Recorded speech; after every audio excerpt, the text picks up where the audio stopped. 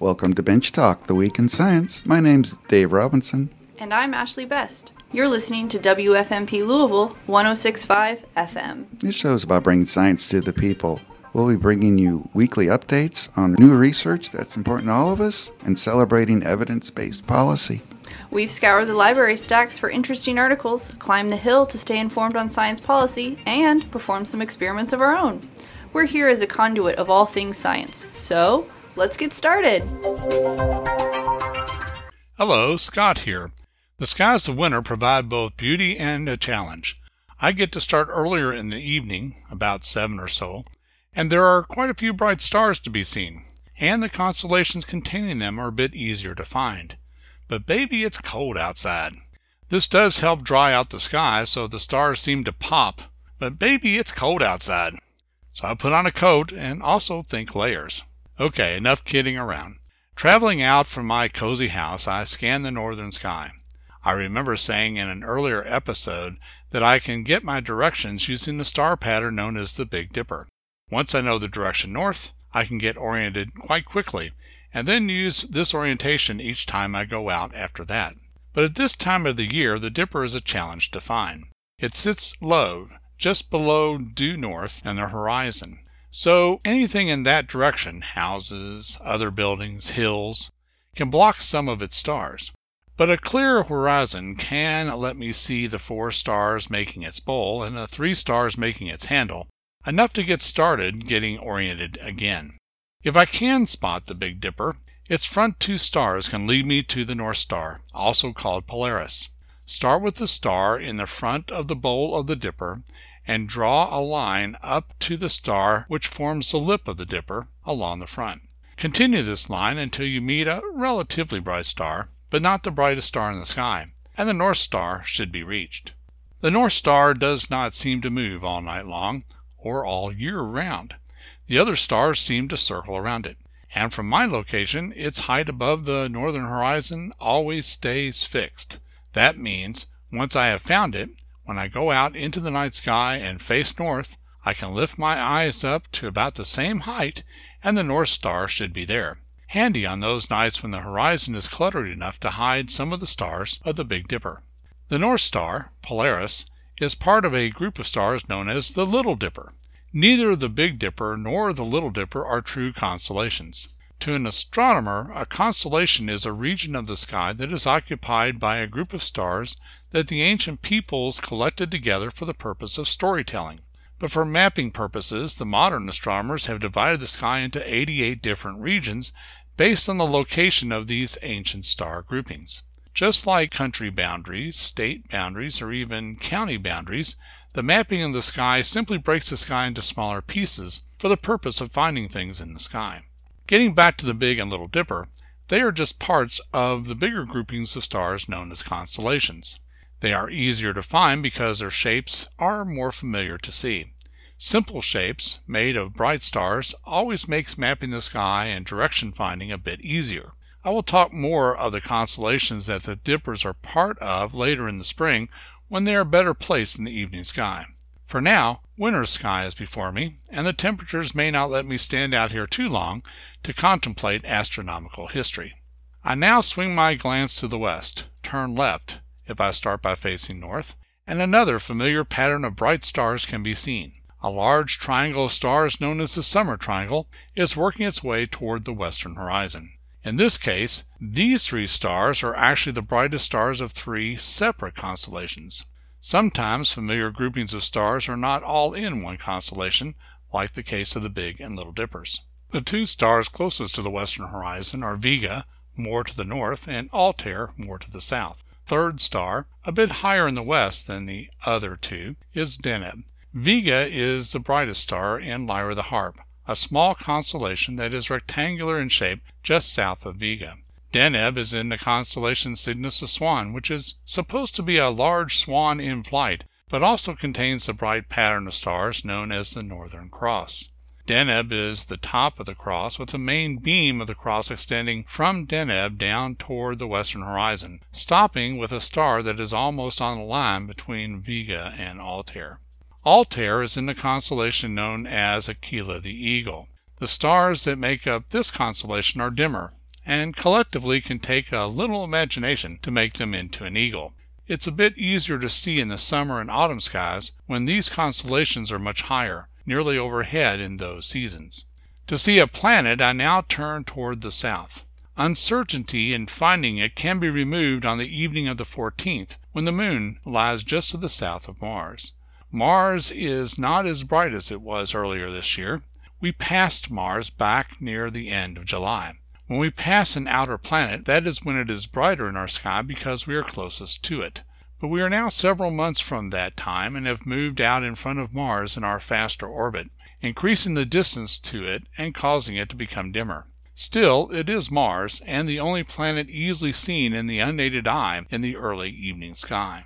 If I keep looking higher up to nearly overhead, a pattern of 4 stars, all about the same brightness, catches my eye. This is the great square of Pegasus, and marks the body of that flying horse. From the southwestern star and extending toward the southwest is a check mark of stars which mark the neck and head of Pegasus. From the northwestern star of the great square is a pair of lines of stars marking the front legs. And from the northeastern star of the great square is another pair of lines of stars marking the back legs. Or does it? That pair of lines of stars is actually the constellation Andromeda. She is a princess chained in sacrifice to a sea monster as punishment for her mother's bragging, specifically about her mother's beauty. And where is her mother, and father for that matter? They are just north of Andromeda watching the spectacle. Her mother, Cassiopeia, is a W-shaped pattern of stars easily seen in the northern sky at this time of year. Her father, Cepheus, is made of fainter stars in the shape of a steep-roofed house in the part of the sky between Polaris and Cassiopeia. Makes one wonder if he is made of dimmer stars because he lacked the power to control his wife's bragging. But I digress. The sea monster and the hero of the story are also found nearby, but they are made of constellations of stars that don't form simple patterns. A star map is a better option for locating them. This brings us to the eastern sky, where a bright and familiar pattern of stars can be seen rising. At 7 in the evening one might just glimpse the 3 stars that form the straight line marking the belt of Orion the Hunter. Orion is a popular figure because of the 88 constellations that bring up the sky. It is one of the few that actually looks like its namesake, made of bright stars that mark the shoulders, waist, and knees of this celestial hunter. Later in the evening, or later this winter and on into spring, Orion will be better placed in the sky.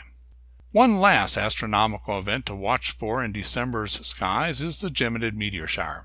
This shower is to winter what the Perseid meteor shower is to summer, a meteor shower that can be depended on for seeing shooting stars.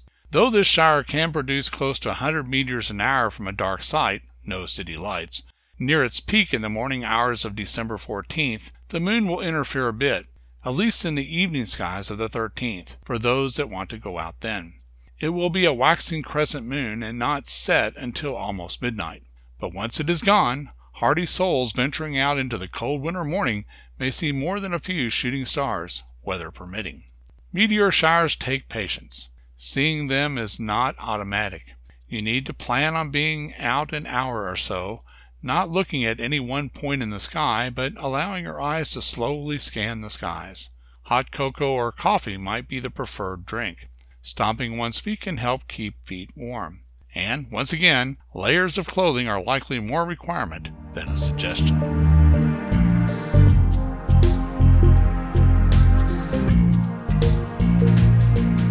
You're currently listening to Bench Talk, the Weekend Science at WFMP 106.5 here in Louisville, Kentucky.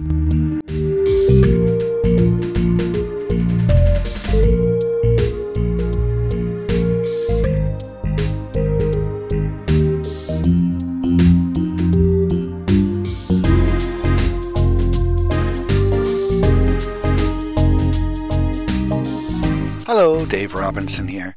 You've probably heard of this before, autism spectrum disorder, Autism spectrum disorder is a relatively broad term that's used by psychologists and psychiatrists, which is used to describe several types of situations where people have difficulty exhibiting social skills, they have difficulty being empathetic, they don't have flexible behavior and communication. Autism spectrum disorder includes people with Asperger's syndrome, but also includes people with what's called pervasive developmental disorder, Rett syndrome, childhood disintegrative disorder, and just plain old-fashioned autism disorder, which is the harshest form of the autism spectrum. In the research paper I'd like to introduce you to today, they're talking about the entire autism spectrum disorder. So we're talking about all those kinds of situations. Now, the symptoms of autism spectrum disorder show up very early in a person's life. They show up in childhood. So here's the question. If you're a parent, how do you know if your child has autism spectrum disorder?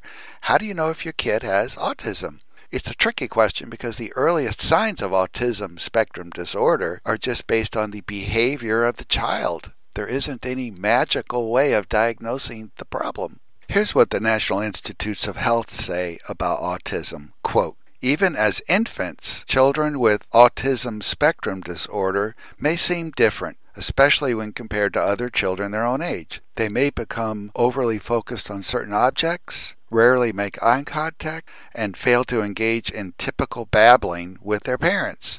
In other cases, children may develop normally until the second or third year of life, but then start to withdraw and become indifferent to social engagement.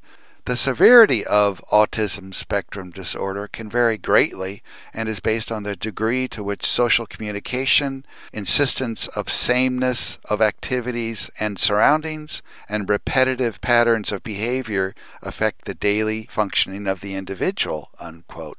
That's what the NIH says about diagnosing autism. According to the CDC, the Center for Disease Control, about 1 of every 59 children now are born in the United States with autism spectrum disorder. This is a higher frequency of autism than what's been seen in the past. In the year 2000 and in 2002, the incidence of autism in children was 1 in 150. Now it's 1 in 59. It's gone from 1 out of 150 children to 1 out of 59.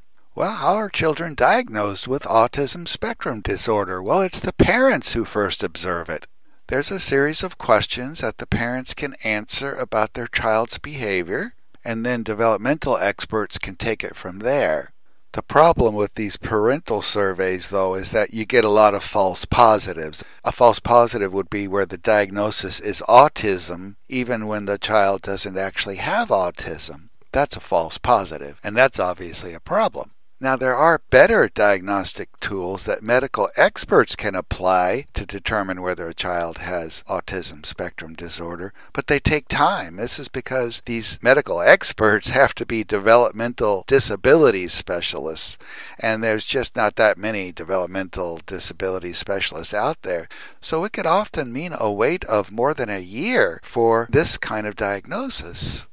And meanwhile, while you're waiting for proper diagnosis, the child is still dealing with their problem, and so are the parents. The child's brain is continuing to develop, and if there is autism, it's just not getting effectively treated if it hasn't even been diagnosed yet. So for some time now, researchers have been looking for a quicker way to diagnose autism in children. And part of this effort involves looking for a biomarker. A biomarker is some sort of an indicator of the disorder that is reasonably easy to measure and is pretty quantifiable. So perhaps it's a chemical that's in the blood or a chemical that's in the urine, or maybe there's a specific behavior that indicates autism. That's what they're looking for.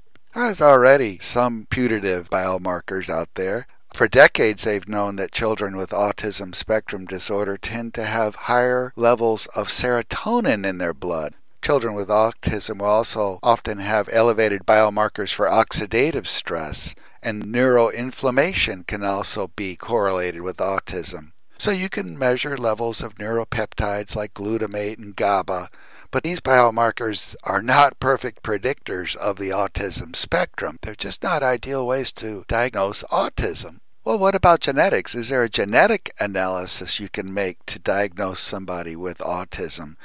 Well, heritability studies using twins indicates that autism spectrum disorder is about 50% genetic and 50% environmental. So I'm told that if one identical twin has autism, then there's a 90% chance that the other twin will also have autism. So there is probably some genetic component to this disorder. So why isn't there a dependable genetic biomarker for autism spectrum disorder? Well, one of the problems is that autism is very heterogeneous. It shows up in a multitude of ways. And then secondly, the disorder is expressed differently in the same person at different ages. So that makes it really tricky to recognize. And thirdly, what's the control group of children that you're comparing to? What's a child who doesn't have autism act like? There are other developmental disorders that can get confused with autism. So far there just hasn't been a reliable, objective test for autism spectrum disorder.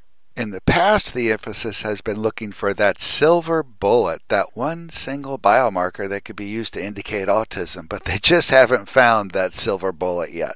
So now experts are looking for a combination of biomarkers. Maybe there's a network of biomarkers that you could measure that would do a better job of diagnosing autism spectrum disorder. That's what the paper I want to tell you about today is trying to do. This research comes out of Penn State University and SUNY Syracuse there in New York, and it was published in the November 9, 2018 issue of Frontiers in Genetics, and this article is freely available online. We'll make sure we eventually post the hyperlink to this article on our Facebook page, and in Facebook, just search for Bench Talk, The Week in Science. Anyway, the type of biomarker they were looking here is RNA. They weren't really looking for a protein or DNA. They were looking for RNA. Most people haven't really heard as much about RNA as they have about DNA, and that makes sense since DNA is that genetic material that actually gets passed on from generation to generation. Well, DNA is not just the code that we inherit from our parents. It's also the code for all the important proteins in our cells that catalyze chemical reactions. It's proteins that carry out all the absolutely critical functions in our bodies, and they're all encoded by our DNA. But the biomarker they're looking for in this paper is RNA. RNA has some chemical similarity to DNA. They are both codes. In fact, DNA is the code for making RNA, while RNA is the code for making proteins. So you could think of RNA as an intermediary between DNA and proteins. So this paper is basically asking the question, are there specific RNA molecules that can be easily extracted from children's bodies that can be used to accurately predict autism spectrum disorder?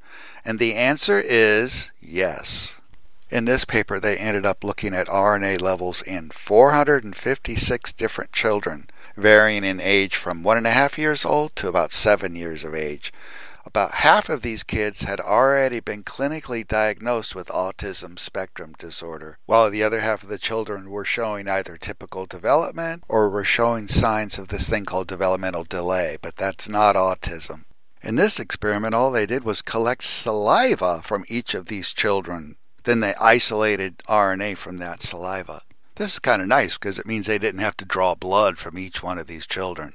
This saliva probably contained hundreds, if not thousands, of different kinds of RNA molecules in it. And these RNA molecules could either be coding for specific proteins, and we've got tons of those, or they could have some sort of regulatory function in the cell. What they were able to do is figure out what each of these different RNA molecules actually coded for, because they determined the exact RNA sequence of each of these molecules. So it's kind of like when you come home at night and you have a stack of mail in your mailbox. You don't know what each letter is until you open it up and look. So that's kind of what they did here. They isolated all these different RNA molecules and then sequenced them to figure out what they actually code for. Now, these researchers were specifically looking for what's called non-coding RNA rather than coding RNA. Coding RNA is messenger RNA, mRNA. That's the code that ribosomes latch onto in the process of synthesizing specific protein molecules. So these researchers apparently decided to focus on different types of RNA other than mRNA. the 6 different kinds of RNA they looked at were 1. Ribosomal RNA, there's microRNA, there's Pee-wee interacting RNA, small nucleolar RNA, long intergenic non-coding RNA, which is called lincRNA. And then here's the kicker, they looked at microbial RNA too. That's RNA that's produced by different bacterial species that might actually be living in the mouth of these children. That's one of the really clever things about this particular research project. They not only assessed the human RNA found in each of these children's saliva, but they looked at bacterial RNA too. Now in August of 2018, just a few months ago, these same authors published a different paper where they reported that autistic children had different species of bacteria living in their mouths compared to non-autistic children. Now that doesn't prove that these unique bacteria are causing autism, but they definitely wanted to keep it in mind during this larger, more detailed study. Now you might not realize this, but all of us are thought to have something like 500 different species of bacteria living inside of our mouth. It's kind of shocking, but when you think about it, all the raw food that we eat, this food that's been imported from farms all around the country, all around the world, they all have bacteria on them. And then there's the fermented foods we routinely eat, like cheese and beer and wine and pickles and sauerkraut, yogurt and bread. I'm surprised we only have 500 different species of bacteria living in our mouths. So to get back to our article, they were looking for specific strains of bacteria in the mouth that might predict a child's likelihood of getting autism spectrum disorder, but they also looked at all the different kinds of non-coding RNAs that I mentioned before, like the microRNA and the Pee-wee interacting. They wanted to see if any of these correlated with autism. And as I mentioned before, they're kind of giving up on the idea of finding one biomarker for autism. They were looking for a reliable collection of biomarkers that might do a good job of predicting autism. The best results they had was a panel of 32 different diagnostic RNA molecules. 12 of them were for specific bacterial species. These 12 bacteria included species like Staphylococcus, Pasteurella, Lactobacillus.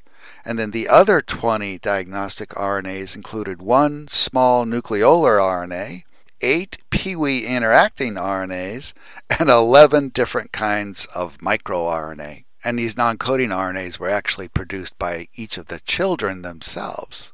Now, microRNAs are a pretty interesting type of RNA. We've really only known about them for maybe 25 years. They were first discovered back in 1993. MicroRNAs occur in both plants and animals, and even some viruses have microRNA. I don't know, the last estimation I saw was that humans have about 2,000 different loci for microRNAs. And then Pee-wee interacting RNAs are doing a similar kind of things in our body. They reduce the expression of specific genes, but they've only been known about since about 2006. So you might be wondering, what are these microRNA and Pee-wee interacting RNA molecules actually doing in our body? Well, what they basically do is silence our genes. They reduce the ability of our genes to be expressed. Sometimes they do this by destroying specific messenger RNA molecules that actually code for proteins, but sometimes what they do is they silence our gene by reducing the amount of translation that occurs, a translation by ribosomes into proteins. They can stop or slow down that process too. The neat thing about microRNAs is that they can actually reduce translation of hundreds of different genes, not just one.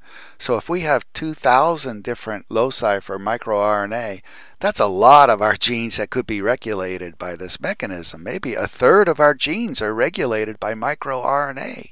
But the silencing of genes is not random. Depending on the specific RNA sequence of the non-coding RNA you're talking about, some of these genes get silenced in our bodies and some others don't. And in the case of autism spectrum disorder, the type of genes that do get silenced are those having something to do with chromatin organization. That's how chromosomes are organized. They'll have something to do with regulation of transcription, which is that process of making mRNA from DNA. They'll have something to do with synaptic functioning.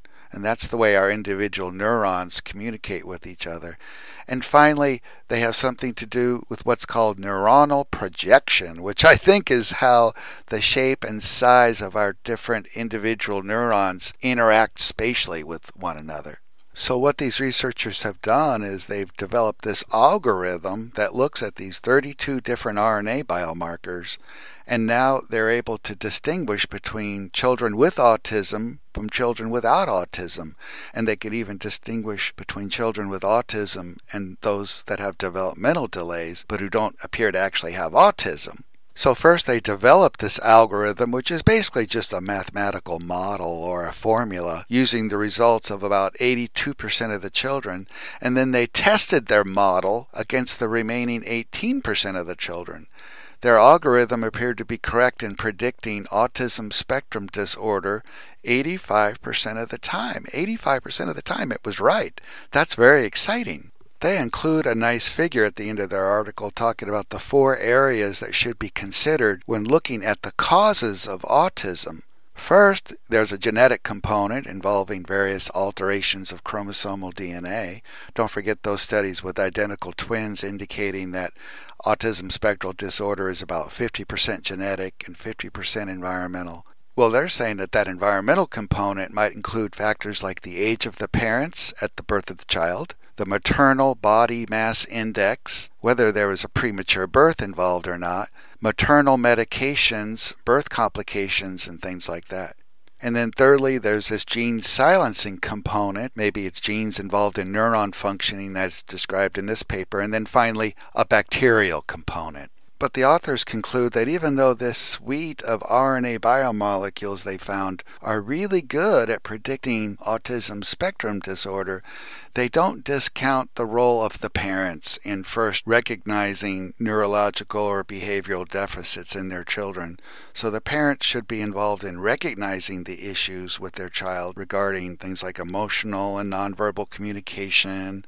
Parents will realize their difficulty forming relationships or repetitive movements or inflexible rituals, fixated interests, things like that. And then these things should be considered alongside the RNA biomolecules that they've identified. This research is really quite exciting because it means that a child who's suspected of having autism spectrum disorder could donate a little bit of saliva and diagnosis could be done much more quickly and accurately than before, and then those children could be placed under the appropriate treatment much more quickly. So this is really promising research. Hey, thanks a lot. Well, that's the show this week. Thank you for listening to Bench Talk, The Week in Science. We think the world is a fascinating place, and science is a good way to explore it. Science truly empowers all of us. If you want to learn more about the show, go to our Facebook page. Just search for Bench Talk, 2 words on Facebook. You can also email us at benchtalkradio@gmail.com. That's 1 word, benchtalkradio@gmail.com. Now, all of our episodes are podcasted on SoundCloud, so just visit the station's website at www.forwardradio.org and scroll down to the program archives. That's www.forwardradio.org to listen to any of our old episodes. If you live outside of the Louisville broadcast area, you can still listen to us on live stream at that same website, www.forwardradio.org. This show is broadcast on WFMP LP 106.5 FM every Monday at 7:30 p.m. That's Eastern Time, 11:30 a.m. every Tuesday, and 7:30 a.m. every Wednesday. Thank you for listening to WFMP LP 106.5 FM, your grassroots, volunteer-run, listener-supported community radio station in Louisville, Kentucky, where there is still a little room for evidence-based rational analysis. Thank you.